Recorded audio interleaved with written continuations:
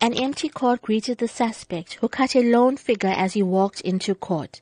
Spokesperson for the National Prosecuting Authority in KwaZulu-Natal, Natasha Kara, recounts the court proceedings. The accused abandoned his application for bail in court. He does stand accused of one count of murder. But the accused tendered a plea of not guilty. Meanwhile, a sense of grief, shock, disbelief and anger hung over the funeral of the 7-year-old boy, who was laid to rest in West Ham, Phoenix, yesterday. He was strangled to death, allegedly by a family member, in the early hours of Monday morning.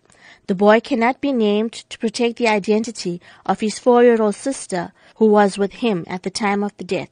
The child's maternal uncle, Lenny Mudley, says the entire family is in mourning and unable to express their grief at the tragic death.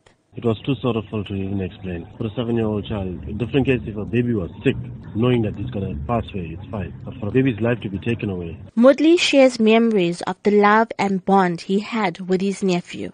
Oh, he was excited for this weekend. We were going to go and get Nando's. Every time his mom tells Leniana is coming, he's excited because I always take them everywhere. Wherever they want to go, I'll take them. To the beach, pool. The suspect's brother, Raveen Kuber, says he is unable to accept the tragedy his family is going through. He says if his brother is guilty, he should serve his time. Still can't get over this. Still can't get over it. What I feel, he must serve his time for what he has done as a brother. I'm so heartbroken because one girl is left. Imagine how she's going to feel when she's growing up. He's my bro, but I'm against it for what he did. Phoenix SAPS spokesperson, Captain Louise Naidu, says their investigations are at a sensitive stage. She explains how police made the arrest.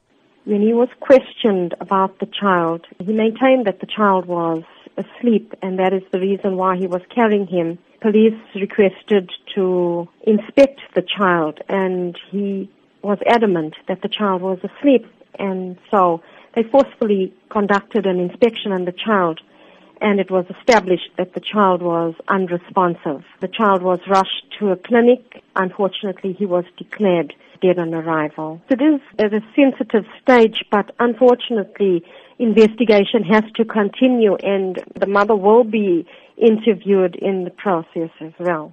Meanwhile, clinical psychologist Dr. Sharona Rawat says there will certainly be long-term implications for the 4-year-old girl who allegedly witnessed the incident. Sometimes it may not show up initially, but over time it can show up. And basically you're looking at behavior changes, you're looking at problems with trust. Children of that age, they often feel that they are responsible for what happens in their lives. They feel that they have a hand in it. So you're looking at guilt. To see a loved one kill another loved one goes against everything that we know as human beings. Her sense of safety, I would say, is completely shattered. The case has been postponed until the 8th of June, pending further investigation. For Newsbreak, I'm Rachel Vadi.